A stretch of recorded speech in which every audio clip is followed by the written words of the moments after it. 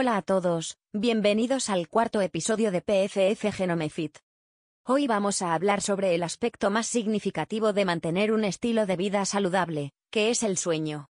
Me he encontrado con muchos aspirantes al fitness, que nos preguntan, ¿cuál es el mejor momento para dormir? Normalmente respondo que mucho tiene que ver con su ritmo circadiano, nivel de estrés y rutina de trabajo. El ritmo circadiano, también conocido como ciclo de sueño o vigilia, es un reloj interno de 24 horas que se ejecuta en el fondo de su cerebro, y alterna entre la somnolencia y el estado de alerta a intervalos regulares. Debes haber observado que te sientes activo y somnoliento al mismo tiempo, todos los días. Para los adultos, la disminución de la actividad ocurre durante las horas pico de sueño, de las 2 a.m. a las 4 a.m. y después del almuerzo, a partir de las 2 p.m. hasta las 3 p.m. Sin embargo, esto no se aplica necesariamente a todos, específicamente a aquellos que son madrugadores, que se despiertan temprano. Cuando duerma bien, no observará grandes cambios en sus ritmos circadianos. Una parte de su cerebro específicamente, el hipotálamo, controla su ritmo circadiano. Los factores externos como la luz y la oscuridad también impactan el ritmo circadiano. Cuando está oscuro, sus ojos le dan una señal al hipotálamo, que es hora de sentirse cansado.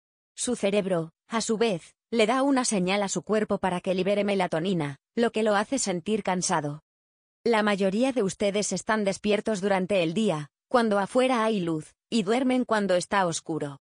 Este acoplamiento de los patrones de sueño con los niveles de luz está regulado por las hormonas del sueño llamadas melatonina.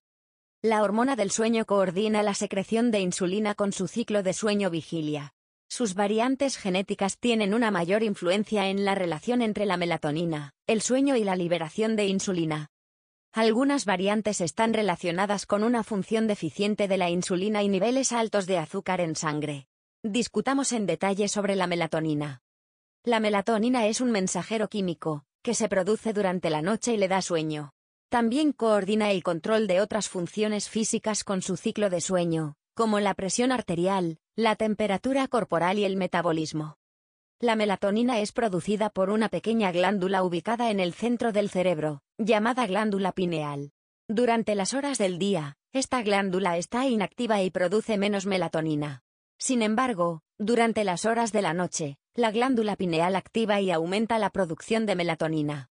La relación entre la melatonina y el nivel de luz es, en conjunto, un mecanismo único. Durante la noche, cae menos luz sobre la retina, la capa sensible a la luz de la parte posterior de nuestros ojos.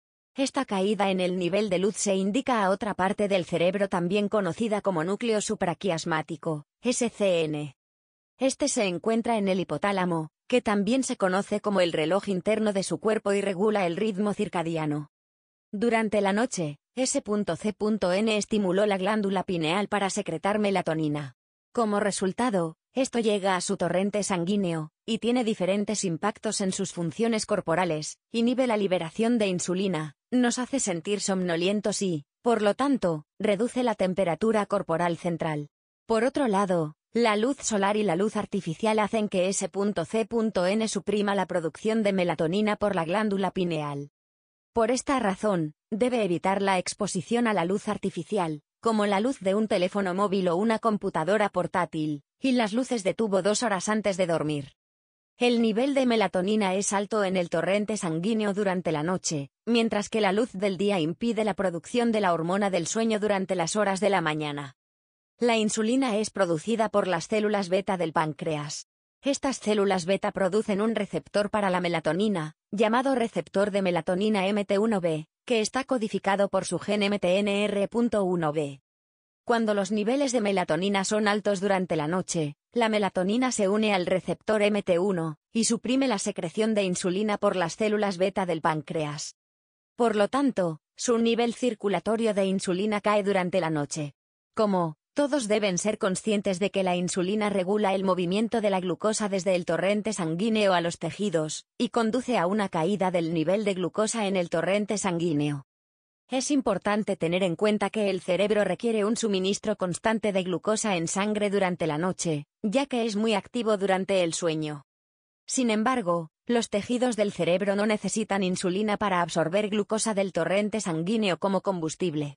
Al inhibir la secreción de insulina, la melatonina mantiene el nivel de glucosa suficientemente alto, asegurando que el cerebro esté bien alimentado durante la noche.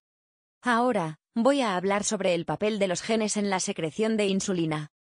Como dije, el gen MTNR1B codifica el receptor MT1B para la melatonina, que se encuentra en la superficie de las células beta del páncreas. Cuando la melatonina se une a este receptor, inhibe la liberación de insulina en el torrente sanguíneo. Diferentes variantes del gen MTNR1B influyen en la cantidad de receptores MT1B que producen las células beta. Un alelo, variante, el alelo G aumenta la cantidad de MT1B en la superficie de las células beta del páncreas. Cuando el páncreas se une a estos múltiples receptores, inhibe la secreción de insulina con más fuerza, lo que resulta en un nivel bajo de insulina circulante durante la noche. Esto crea un problema cuando las personas que tienen el alelo G en su MTNR1B comen una comida rica en carbohidratos por la noche, cuando la melatonina suprime la secreción de insulina. En tal escenario, su nivel de azúcar en sangre se vuelve excesivamente alto ya que los niveles bajos de insulina dificultan el transporte de glucosa desde el torrente sanguíneo a los tejidos. Las personas que adoptan este hábito alimenticio tienen un alto riesgo de desarrollar diabetes tipo 2 y otras enfermedades del síndrome metabólico. Dependiendo de la variante del gen MTNR1B, sus rasgos de melatonina, sueño y glucosa se pueden clasificar en alto riesgo de disfunción del sueño de la insulina. Riesgo moderado de disfunción del sueño de la insulina.